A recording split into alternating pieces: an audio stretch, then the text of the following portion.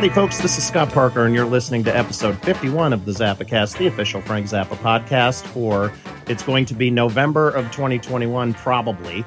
And in this rather spectacular, gleaming episode, we have some real treats lined up for you. But allow me to introduce our producer from the Bay Area, Phil Circus. Hey, Zappacast listeners. Too kind. And of course, where would we be without the man without whom? Without the man without whom? Yeah, something like that. Joe Travers, the Vaultmeister. Woo! Drum solo. Hello, we're getting into the fall here, and we've been talking actually for a few minutes before we started recording, so we got all the niceties out of the way. So we're going to jump right into what the big topic is for this episode, and that's the not particularly small matter of a big, giant, gleaming box set reissue of 200 Motels for its 50th anniversary, right? 50th. Yeah. And we had the opportunity to hear the box and hear some of the material on it, and it is a freaking masterstroke, man. I was wondering how you were going to top, things like the Hot Rat sessions. Oh, that's a hard one to top. That's a hard one to top because that might go down in history as my, it's so hard to say, favorite of the archival projects, just by virtue of what it is. But, 200 Motels, man. I don't even know where to begin. There's so much stuff. There's a lot of stuff on the box set. 200 Motels is one of my favorite projects of Frank's. I mean, it's massive. It's such a crazy achievement if you really think about how much music is there, and not just rock stuff, but orchestral stuff, and the fact that he was able to, in the limited time that he was given, was able to actually make a movie out of all that, get all those people together, actually record that stuff and write all that stuff. I mean, it's huge. Yeah, well, he had about by the time he got financing, the financing came in, I think that was only like a few months before shooting started. I mean, sure, he had time to write the stuff and everything before, but what came together very quickly and under very chaotic circumstances. Things would happen like, I don't know, losing your bass player would be one of those. So I know, like a week before shooting or something. It's so I mean, crazy. What do you even do with that? I have no idea. But the first thing I went for when I went to check the box set out was I went for the remaster of the 1971 soundtrack album. And I've got to say, I mean, you and I have talked, Joe, in the past about how 200 Motels is traditionally thought of as not a very good sounding album. And I think that I was under the assumption that a lot of that had to do with the mastering of the LP and the way that was done. And you actually said that part of that was the issues with the studio that Frank was working at the time, right? Do you remember that? Yeah, I remember saying that the not so good sounding moments of Frank's career came out of a certain time period, out of Whitney Studios in Glendale, when he was mixing in 1971 out of there. He had Toby Foster and Barry Keane, and they were simultaneously working on the Fillmore East album, mixing the Fillmore East tapes, and working on 200 Motels at the same time. And they just had a sound set up in that room at that time that was very awkward sounding to me. Like, yeah. I hear a lot of the vault mixes and stuff, and yeah, it doesn't make sense to me that would be considered something that would work. Considering Frank was such a stickler for sonics. But it is what it is. I mean, they were mixing the John and Yoko stuff at that time too. I mean, they were working on a lot of stuff in 1971 when Frank wasn't on the road, and the sound that they were coming out of that studio at that time just wasn't amazing. And so, unfortunately, the Fillmore East album and the 200 Motels album are two of the records that suffer from that. But I think that with this new remastering, that 200 Motels has definitely been given an improvement for sure. Oh, big time. I hear judicious use of equalization, because to me, the original pressings of the album, and I first got it in the 80s, and I got a very crappy later MCA vinyl pressing, and it was atrocious. But, I always think of it as very mid-range heavy, and it doesn't really have... Not much low end. No, not much low, not much high. It just kind of there. It sits there. Right. And it sounds so much better now. Yep. And this is the second time you reissued it too, right? You did it in the 90s. Well, we didn't do that. We didn't have anything to do with the remaster that happened in the 90s. That was Rykodisc and Toby Mountain.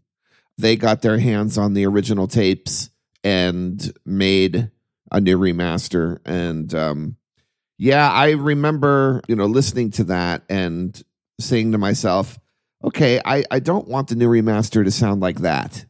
So,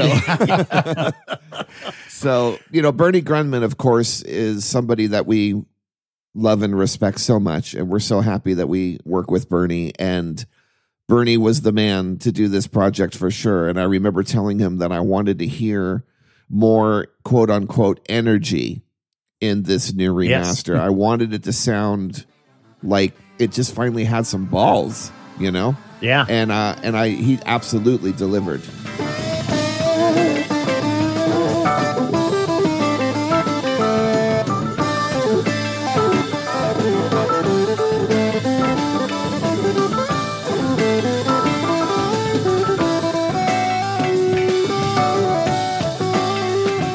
Oh, yeah. I mean, it's a good thing you told me that you didn't have anything to do with the 90s CD pressing, because I didn't really like it either.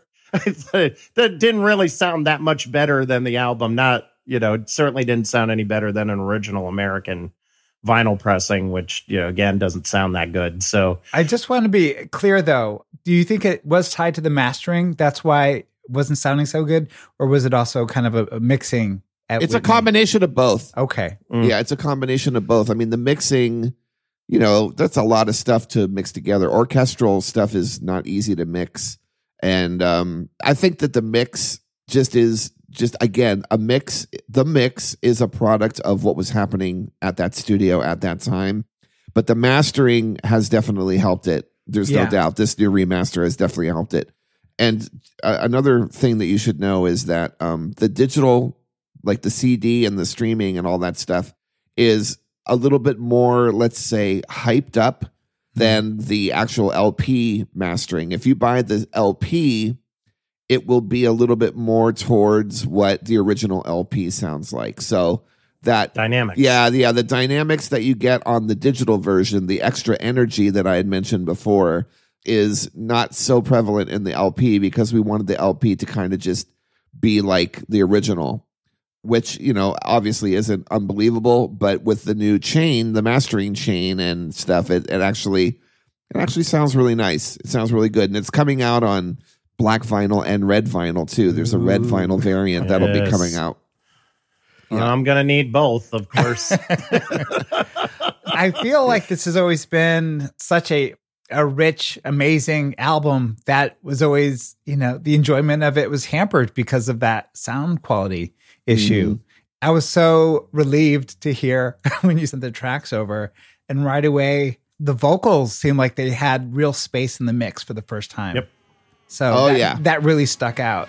And so it's so great to hear Mark and Howie like that. It's just a rancid little snack in a plastic bag. Yeah, absolutely. And I think I would have to say that the Fillmore East album is the worst sounding album of the entire Zappa catalog. I would have to say that. Even the stuff that was recorded on 4-track in the early days sound better to me than the Fillmore East album, which is incredible because that's coming from 16-track masters, Yeah. But I think 200 Motels sounds better to me than the Fillmore album, even the original pressings. It does now. Yes. Yeah, but now it definitely does. Sure. Yeah. I have something I'm very curious about as a bass player. Now, Jeff Simmons and Frank, on this box set, those are the two bass players. Am I right? Well, you actually hear what Martin Lickard played live on some of this stuff too, because there's a whole disc and a half dedicated to some reels that we found in the vault that were labeled dialogue reels. Mm-hmm. And basically it reflects an early edit of the film. And when you listen to it, it's great because you can hear some things that's not in the film and not in the soundtrack. And the way that the order in which it's presented is unique as well. It's kind of like if you really enjoyed Meat Light and listening to the original sequence of Uncle Meat in Meat Light. This is another example of that where you get to hear a work in progress and you hear the way that Frank was shifting the building blocks. But another thing about those dialogue reels is that you get to hear the music performed without overdubs. And, because Frank took the masters into Whitney and started sweetening and recording his bass parts and vocal overdubs and Ian recording Ian on the pipe organ and reeds and woodwinds and all sorts of stuff on top of all that stuff. But you don't hear any of that on the dialogue reels. You hear what was performed when they did it at Pinewood Studios raw, in mono. Yeah. Wow. So, it's revealing. That's what I was going to ask you. That's all Pinewood, huh? Yeah. That stuff's all Pinewood. Yeah. That's incredible. Yeah, I picked out some things in there that I was like, what is that? And then it's something a lot of it is stuff we haven't heard before, but, like I'd pick out a scene that obviously got cut at some point. And, it's so important to have that stuff because as we know, the footage that was shot was thrown away except for the stuff that wound up in the movie. Yeah. So, was erased, like literally erased.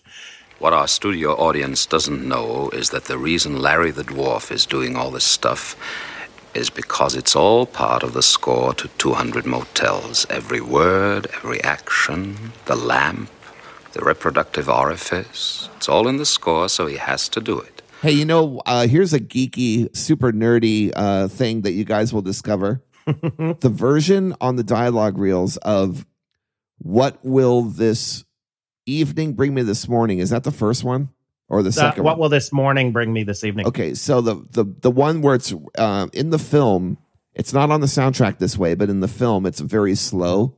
It's really beautiful. It's just a very ballady kind of approach to the song, right?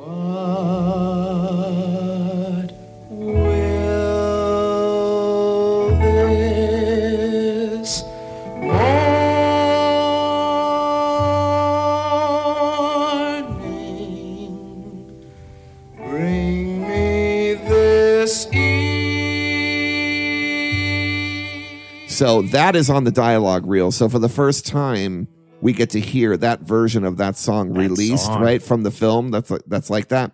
But if you listen really close, when the band comes in, Ainsley's snare drum broke. And really? That was very typical of snare drums back then. The strainer is being held by two pieces of rope. And sometimes the rope would wear out and fall off. And then the next thing you know, you don't have a strainer. That was very common back then. And so what I assume, because we can hear when Ainsley starts playing in that song, that the snare is busted. It's not the strainer's not on. Or he just decided to record it with it off. I don't know why he would do that, but I don't think he did. So anyway, on the dialogue reels, Frank cuts to, in the middle of that performance, he cuts to the Whitney Studios demo sessions to fill out the rest of that song. Wow. So you'll be able to hear little things like that, it's crazy. Do you note that in the liner notes? No, that's why I figured I'd tell you guys. That's a Zappacast exclusive. Okay, staying in the same vein as a broken snare. Yeah. Am I hearing a squeaky bass drum pedal on Daddy? You absolutely are. Okay. And that's another. Where are you hearing it? So listeners, that's how good the set sounds now. You can hear. Yeah. Especially bass. Listen at the beginning of Daddy, Daddy, Daddy. You'll hear the squeaky bass drum pedal. And that is a Ludwig Speed King pedal, which John Bonham used and lots of people used. That was like the industry standard pedal back in the old days. And it was more like Squeak King. It was notorious for squeaking. You can listen, if you have Led Zeppelin 3 And if you listen to what's that blues? Scott, what's the blues song on? Oh, there? since I've been listening. Yeah. Total Ludwig Speed King squeak on that sucker. Total. And yeah, Oh my God. it's all over Daddy, Daddy, Daddy. Listen to the beginning of And that. and would you like a snack? I hear it there. Yeah. And I was thinking, why am I hearing the John Bonham squeak in this? Yeah, exactly. Now you know why.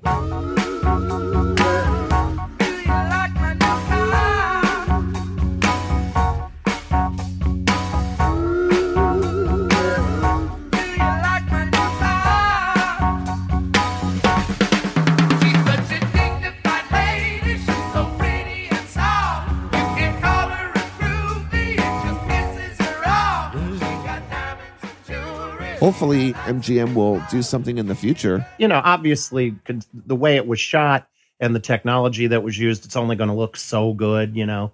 But it would be really interesting to see how good it could possibly look because, you know, it Peter looks Jackson decent presents enough. 200 Motels. Yeah, yeah. Yes. Yeah. That's what we need. We need Peter Jackson and Disney Plus to get together and do a 6-hour, you know, little mini series thing about 200 Motels, the making of 200 Motels. Here's another thing.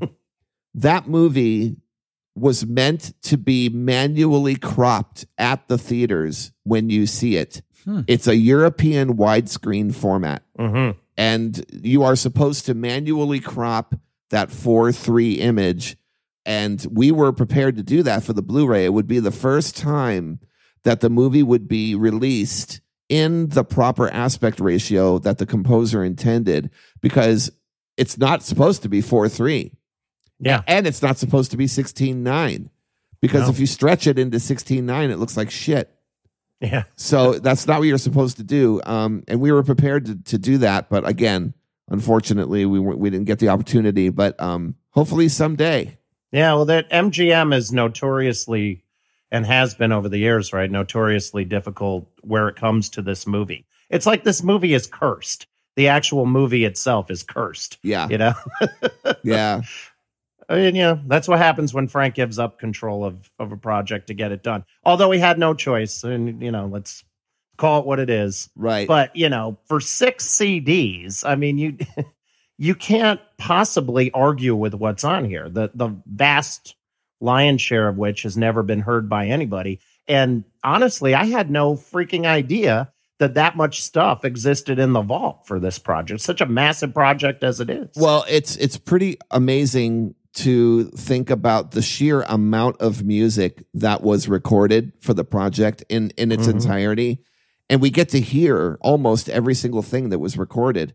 And, you know, the highlights of the box are to be able to hear the pieces like What's the Name of Your Group and Yes. and The Pleated Gazelle together in their entirety, uncut, you know, everything.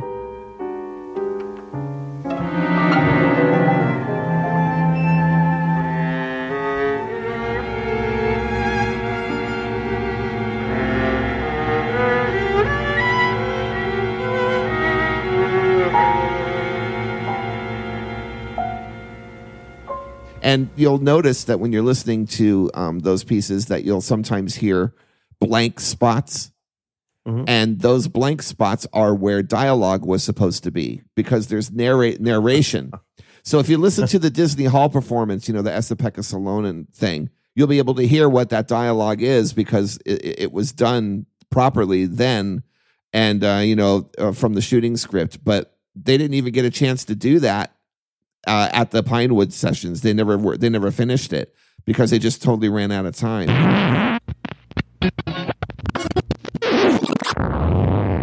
Hey, Zappacast listeners. We hope you're enjoying our chat with the Vaultmeister. We have more of that coming up, but now we have a couple of special treats. First is an excerpt of an upcoming Zappacast featuring the one and only Pamela Des Barres, who not only was in 200 Motels the movie, but she also wrote the unbelievable liner notes for the new box. We're going to follow that clip with another excerpt from a soon-to-drop Zappacast featuring Bassman and the voice of Billy the Mountain, Jim Pons.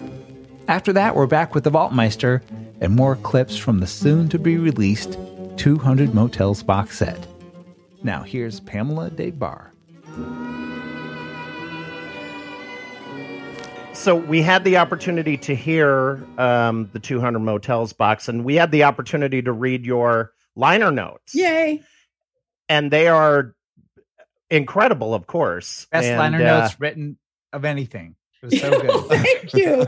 It always helps to have been a participant rather than Yes. hearing it from someone else.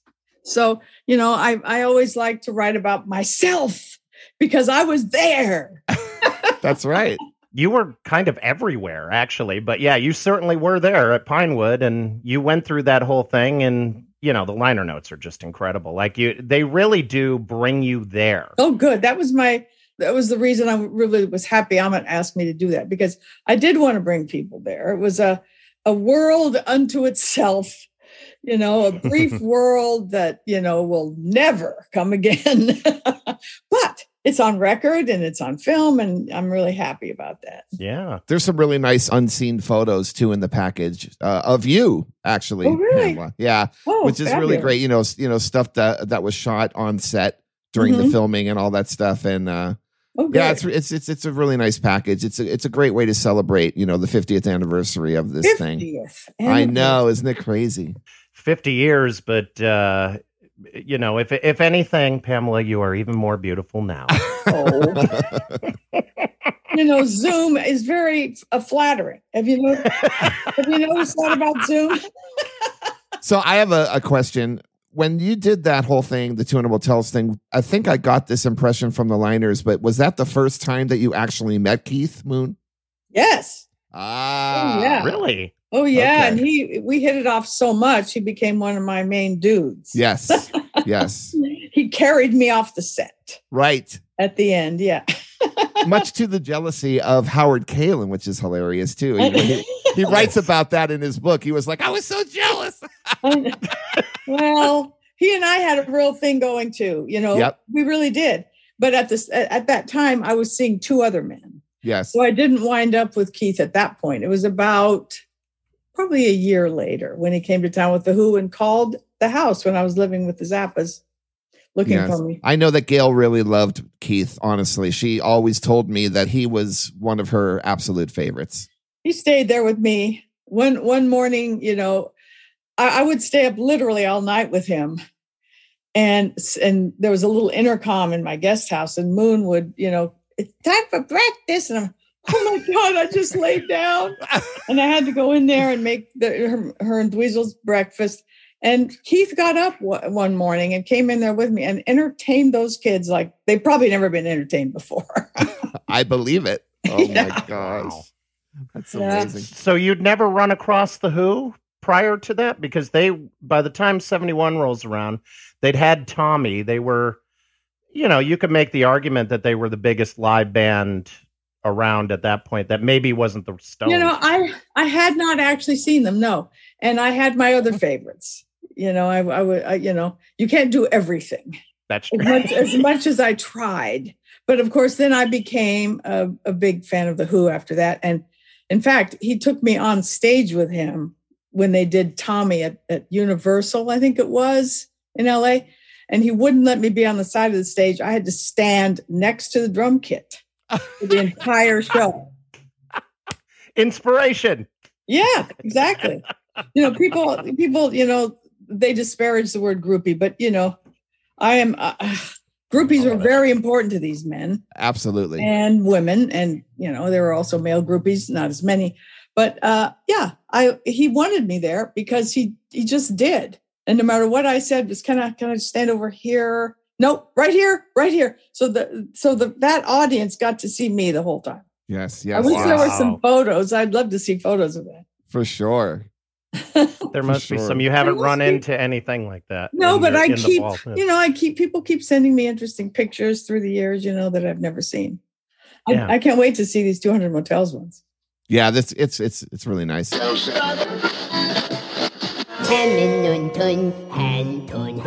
When you were playing with the Leaves and the Turtles, and you were occasionally crossing paths with Frank, what did you think about the Mother's music back then?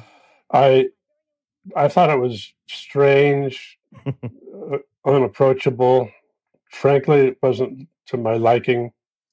I really did like the guys, though. I thought they were really nice guys. They were scary looking, but Yeah. they were nice people. Jimmy Carl Black, funniest guy I ever met. Don Preston, the nicest guy I ever met. Yep. Ian Underwood. All those guys were great. But I didn't care for his music. I was raised on Louie Louie, and he was an exotic composer of avant-garde stuff. And So that's where it kind of sat with you. And then you get this call from Mark and Howard saying, will you join the band? What were you thinking, at that time? Like, I guess 1971. you know what? And I'm going to tell you something I've never told anybody else. The first thing I thought of was, and because I've never said this, but I used to date Gail, his wife. Really? Oh, wow. Yeah. Well, I say I used to. We had a couple dates. We went out to dinner once, and I took her to see a Leaves show once in Santa Barbara. And I always wondered if I was in trouble with Frank. Oh. Yeah. I can understand that. Yeah. So I was surprised that, but I knew him and I liked him. I liked him personally very much. And apparently he liked me. I guess he thought I was capable of playing in his band because, Mark called me one day and said, Frank, he wanted me to come to London, but I couldn't because my passport was expired. And You would have went to London for 200 Motels. yes, Yeah, okay. I always wondered about that because they wound up with Martin Lickert, who was, as you know, of course, everybody knows, was Ringo Starr's driver, Ringo being in the 200 Motels movie. And, having Martin in the band, even though he was sort of a bass player, was sort of an act of desperation. I'd always wondered why they didn't just call you right away, but they did. yeah. By the way, I've heard, I don't know if it's true or not, but the guy who played Paul's grandfather in Hard Day's Night was also... I was thinking Yes. that right before you said it, Jim, because I Wilford always wondered, Bramwell. Yeah, It's Wilford absolutely Bramble. true. what if that actually happened? That's almost unimaginable. I know. He was I don't there, know I if think, it's for true. like 3 or 4 days. And Was that then it? he just, as Frank said, completely freaked out and left. Oh, okay. Oh, is that right? Okay. Well, Yes. I believe that. Yeah, Frank said it in an interview. I wound up on the 200 Motels soundtrack when they got home from London, and I played the voice of Jeff Simmons. I played the voice of his bad conscience, Yes. and I told him to start his own band and get as big as Black Sabbath was one of them. yeah, actually something like that. But Frank gave me a lot of chances on the recordings to be humorous. Please subscribe to Zappacast and you'll be the first to know when these full conversations with Pamela Desbar and Jim Pons come out. Now, let's return to our 200 Motels extravaganza featuring Joe Waltmeister Travers.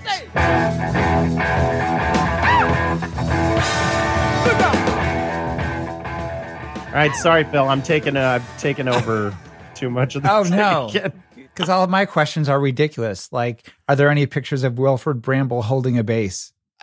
No.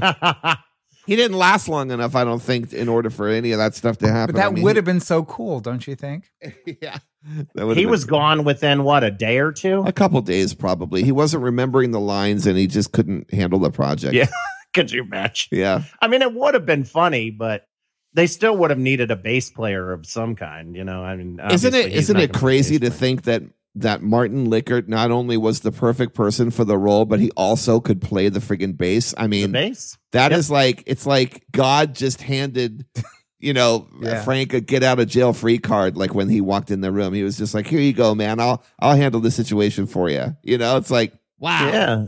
Well, because he would have been, I mean, frankly, he would have been fucked if not. Yeah. Because, where do you get a bass player that can, and there's footage, that we've seen it in the true story of 200 Motels and also in the VPRO documentary where that footage came from of Ian teaching Martin these bass parts, like in, I think the song is Strictly Genteel. And it's amazing, what he was presented with and what he could do with that material. So, lots of credit to Martin Lickert. And not only that, but he wasn't an actor. He was Ringo's driver. So for him to, Yeah. be an actor, it's Oh, amazing. man. That must have been incredibly intimidating. Oh, I'm sure, like they just, the story was, I'm sure you guys obviously know the story, but, Martin Lickard went out to get cigarettes for Ringo and came back, and the band was talking about what are they going to do now because Wilford Bramwell had left the sessions, and Lickard comes in and they just go, "You." So yeah. You know, according to the liner notes that Patrick Pending wrote in the Rykodisc version, which, by the way, we duplicated in this upcoming package. Oh, good. He says that Noel Redding actually auditioned but didn't get the part. Really? Yeah. Oh, wow. Yep. Wow. Yep. Because he had done, he'd been on stage with the Mothers at the Royal Albert Hall in '69, so that would have made total sense. Yep. Yep. Was he that bad of an actor? Or he's certainly an astonishing bass player. Frank didn't feel like he was right for the part, I guess. So. Huh. That's amazing. So listen, we should get together sometime. Have a jam. Hey, play some blues. Extensions. Did you ever talk to Jeff Simmons about the circumstances of his departure? You must have. No, but I've talked with Jeff Simmons a bunch of times because he was at the Roundhouse in 2000. I think that was 2010. Yeah, 2010. Mm-hmm. Yeah, and I had the opportunity to hang with Jeff a little bit. I mean, he's hilarious. Yes. He's a handful, but he's hilarious. And and he was great to be around. But no, I didn't get into it with him about that. But I mean, it's fairly obvious. I mean, he just could not wrap his head around saying and doing those things. It was just too much of a head trip for him to be able to say the lines that he was saying in real life. He just couldn't handle it. But here's another thing about the box set. If you listen really close, there's alternate versions of almost every single song on the thing. Yep. And there's an alternate ending of the 200 Motels finale where the band kind of gets into a jam. You can hear them. Yeah. You can hear them actually rocking out for a little while. And Howard is still on the mic, just free form. And one of the things you hear him say is, "Hello, Jeff Simmons." He's like, "Herbie's not going to break your legs or anything." Oh my God. Yeah. That is classic. Oh God. Yeah. And that was live at Pinewood, right? Yeah. So that had just happened.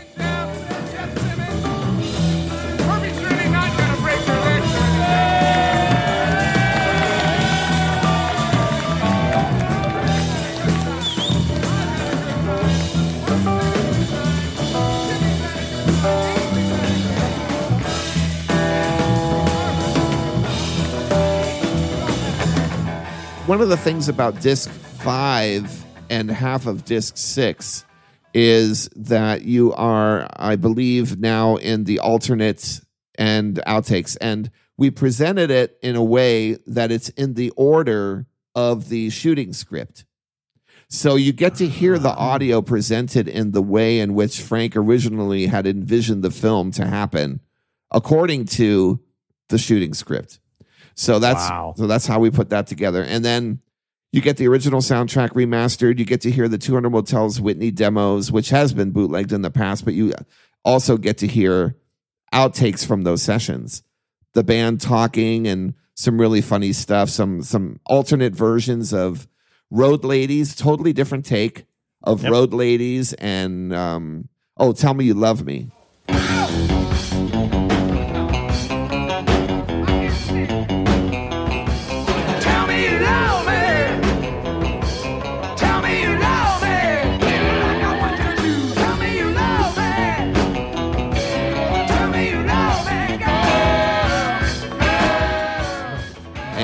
Yes. Yeah. And just a bunch of really, really cool things. There's one section of What Kind of Girl Do You Think We Are section where, that whole thing, a partial list of clubs to go get laid when you're on the road. Well, there's one section that Ainsley had that Frank took out for the demo. Really? And so we found it. So we put that in. Not only do we have the part that he took out, but we also have an alternate take of that part too.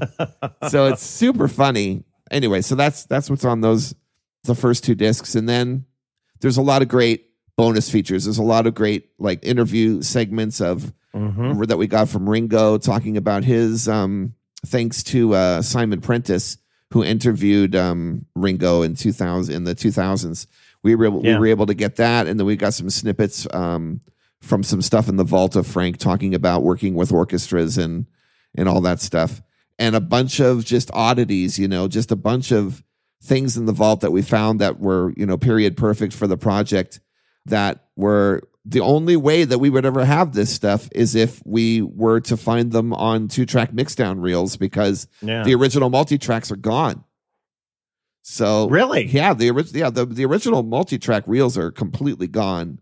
And so whatever that they put down to reel or anything during the production, that's all that there is. And thankfully there was a lot. Wow. Yeah. My God. Yeah, there's an amazing amount of stuff, but I don't think I ever knew that the multi-tracks are gone. Yes, they are. Sad. Oh, wow. So that means you could never remix the record. It is what it is. Yep, it is what it is. Yep. And here's another note of interest for you. We wanted to get the original tapes from MGM so that we could do an analog cut for the vinyl, do a completely strict analog cut like we always do. And then also we wanted to remaster from the original tapes. And unfortunately, MGM could not give us the tapes. Really? Yeah. They couldn't find them, or they just wouldn't? They just couldn't.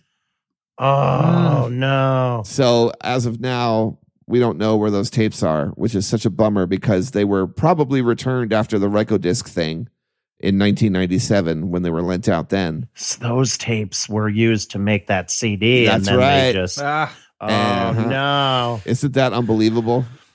Wow. Such a bummer. That's a terrible bummer. Yep. So you think that they were returned, or they just kind of went missing, quote unquote, after the production of that CD? No idea. Oh my God. But thank God Frank had safeties in the vault. Yeah, well, that's what I always say, like when I say that the project is cursed, to a certain extent. Yeah. That's the weird shit that happens.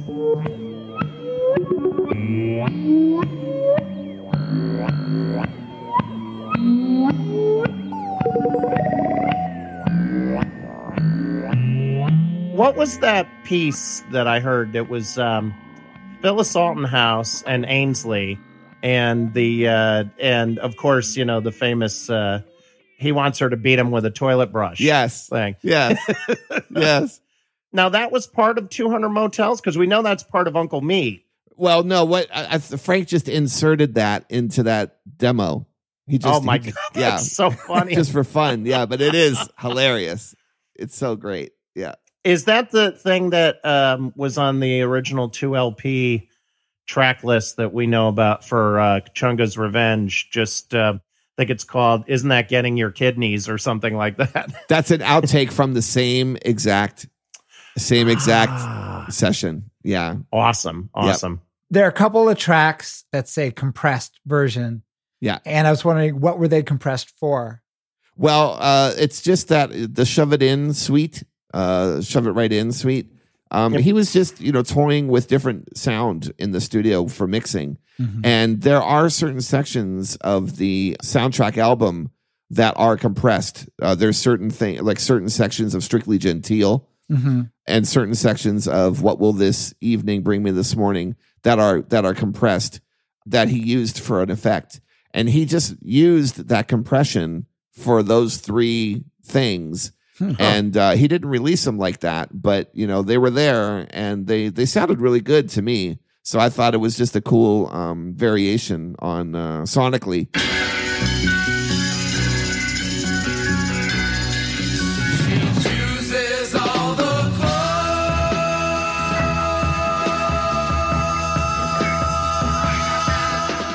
And did I hear, because I've been with this music for all of less than 2 hours. Yeah. Did I hear a version of Strictly Gentile that had the Inca Rhodes / Yes. Little House guitar line melody in there? Mm-hmm. That's right. That I just heard that and I had to stop, and like my jaw went to the floor, and it was amazing. And that was really hard for them to do. The rock band and the orchestra drift so much that they couldn't keep in sync during that part, and so that's why it wasn't included at all. So yeah, that was one of those instances where the rock band if the rock band's playing with the orchestra, it's very easy for them to not be together. Even if the conductor is going for it, and trying to keep it all together, the forces of the music just sometimes it's hard to get those two separate entities to talk to each other. And I can remember, Scott, you'll enjoy this. In 1991, when I was a student at Berkeley, my first time ever going to New York City was to go see one of the Zappa's Universe shows. Yes. And Joel Thome was conducting, the orchestra. And I remember during Waka Jawaka that same exact thing happened, where he's busting a sweat, man. He's up there conducting, like crazy. And the rock band and the orchestra were just completely on other planets, man. And I was sitting there going, oh my God, what a train wreck, man. So it happens, it just happens. Yeah. Excellent example. So, wow, that's fascinating, because I have yet to hear that Inca Rhodes, the 2-chord vamp and yes. I have yet to hear that. Now I'm completely fascinated by this. That 2-chord vamp was also used in Holiday in Berlin in 1970. That's actually where it comes from, yes. And the Inca Rhodes theme, if you listen to the version that's on Burnt Weenie Sandwich, which I think the guitar solo was recorded at the Ark, maybe, in 69. Right. And you can hear a little bit of that melody. And I always wondered, this is totally off topic, but if he orchestrated or wrote that melody, just based on what he was playing in the guitar solo on that album. What's interesting about that? I find that there are certain guitar vamps solo sections for songs where Frank has signature guitar licks in his head that are literally for those certain guitar solo vamps, like certain licks in Inca Rhodes, certain licks in Treacherous Cretins, and certain licks in Pick Me I'm Clean. You could just hear, you can just hear that there's thematic things per the tune that he always inserts. It's like the Pick Me I'm Clean solo always seems to have these same little things, and like launching points or in some cases, resolution, kind of points, just little things to touch on. Yeah. And I think that melody line for Inca Rhodes that you hear every time it's used, you can hear it on Burnt Weenie Sandwich. You can hear it in the Fillmore tapes, I'm sorry, in 1970, the Fillmore stuff, Yes. And then you can hear it in this, in the 200 Motels. You can hear that melody being played almost every single time, It's like it's just connected to it. Oh, and then he used that same vamp to open up the 76 shows, FZ Oz.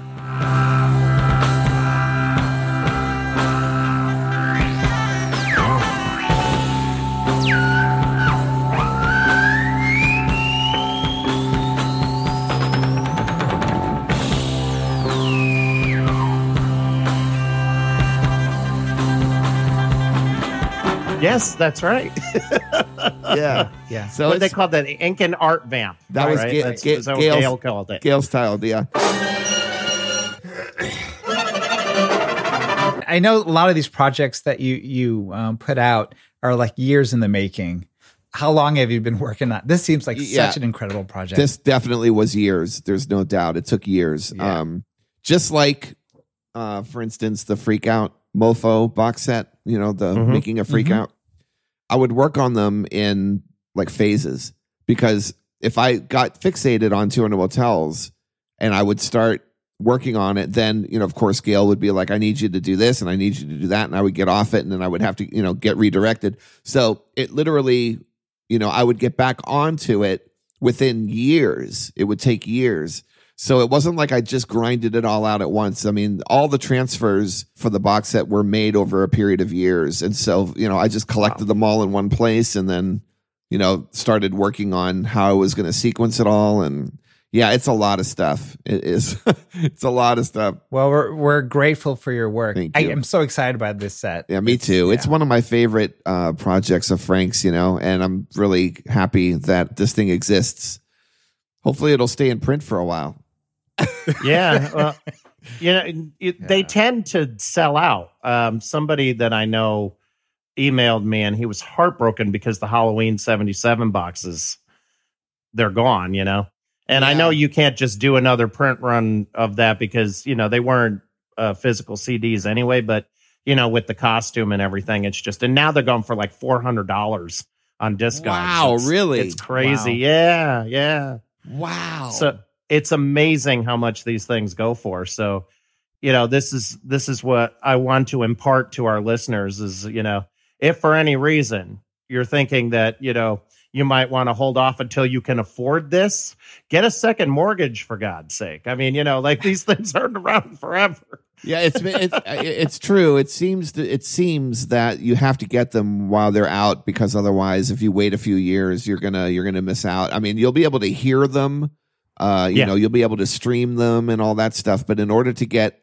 them on CD and get the quality of CD, not that, I mean, like sometimes these things are being available on high res, and I do believe that 200 Motels box is going to be available high res on Qobuz and other high res streaming outlets. So that's good. Yeah. That there will be a high res version of the box set.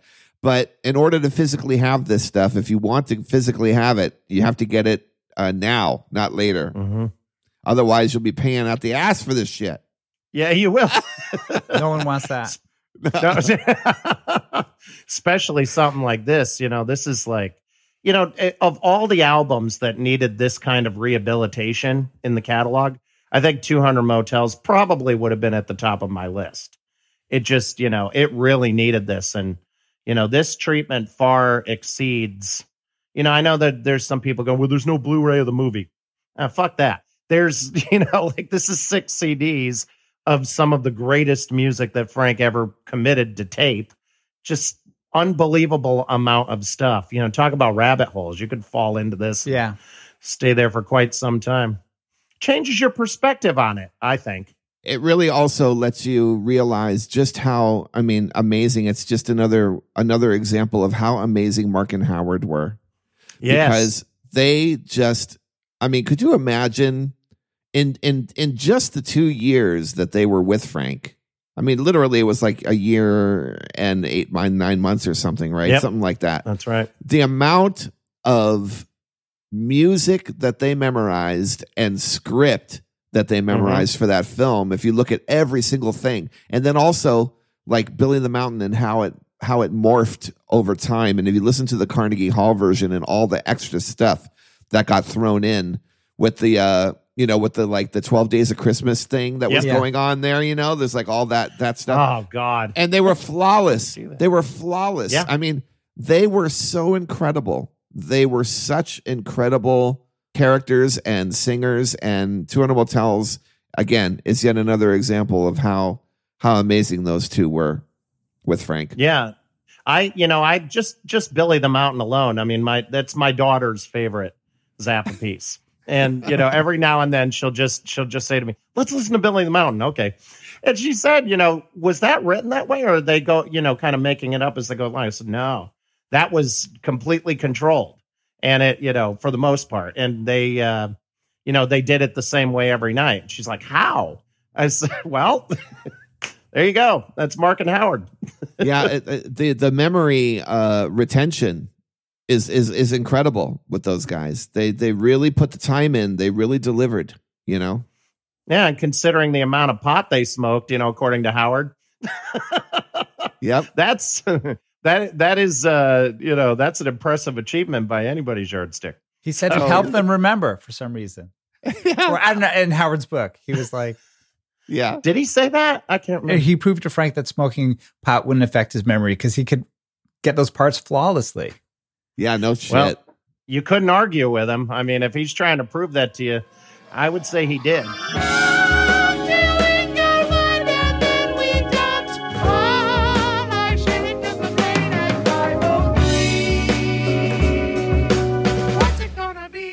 Chicken, beef, or turkey? La la la la. Would you like a snack? I wanted to ask about the demos, actually. What were the demos? Were the demos made for the band, or were they made for a United Artist? I don't really know if they were made specifically to be a demo, but it most likely was shopped to United Artists from that music. And that stuff was recorded at Whitney Studios. That was when Jeff Simmons was still in the band. Yep. And what's sad is that we don't have the multi-tracks of that stuff in the vault. We only have mix downs. Yeah, we only have the mixes, and that's it. And that's interesting to think that we don't have the multi-tracks for some stuff in the vault, and this is definitely one of them. But it's been bootlegged before, so that means that somehow or other it's been out there, and maybe it's because it was sent to United Artists that's how it leaked. But I was definitely surprised to see that there was an actual recorded version of Naval Aviation in Art. Yes. Oh, I can't believe I didn't just start with that. Yeah, because that's crazy that that appeared. The first recording of that.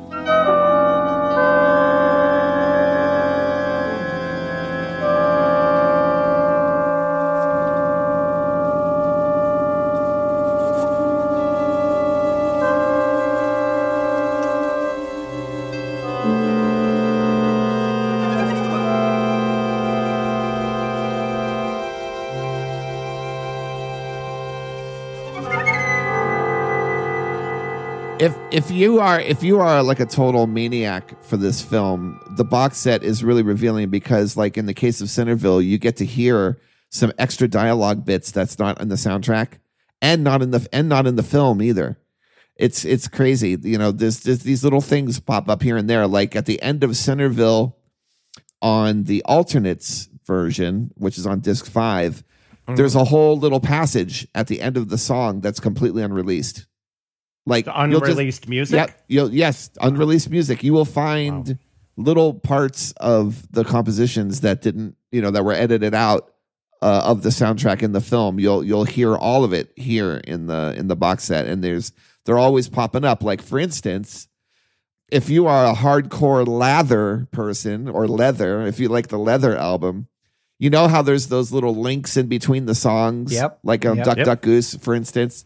Well, there's this one thing where you hear Patrick O'Hearn playing this bass line that goes right? Well, if you listen behind that bass line, you will hear a string section. Yeah. Okay. Mm-hmm. Well, that is in the 200 Motels box. That was recorded in the 200 Motels box. And I'm not even going to spoil it. You'll just have to find it. Oh my God! This box is sick with gems. It's littered with gems. Oh my God! That's right. Yep. Oh my God! Little things. I can't wait for it. I can't wait for the packaging, the book that's going to be in it. Like it's going to be really fun. ZappaCast, the official Frank Zappa podcast, is made in cooperation with the Zappa Trust. For the latest Zappa news and more, visit Zappa.com. We're also on Instagram and Twitter at Zappa. ZappaCast is created by and is hosted by Scott Parker. Our producer is Phil Circus. Special thanks to Joe Vaultmeister Travers and everyone at the Zappa Trust and Zappa Records. This podcast and all the musical selections contained therein are copyrighted worldwide by the Zappa Trust. All rights reserved, and until next time. Good night, boys and girls. Ladies and gentlemen, this is the Mothers of Invention. I'm Frank, and here's Jim. Say hello, Jim. Hello, people. And this is Howard. Hi, say hello again, Jim. That wasn't hello, everybody out there. Okay. Hot beats. This is Howard. Hi there. This is Mark. Hello. Okay, here's the deal. We have this movie that we just finished called 200 Motels. Right. Boy, is it neat, too.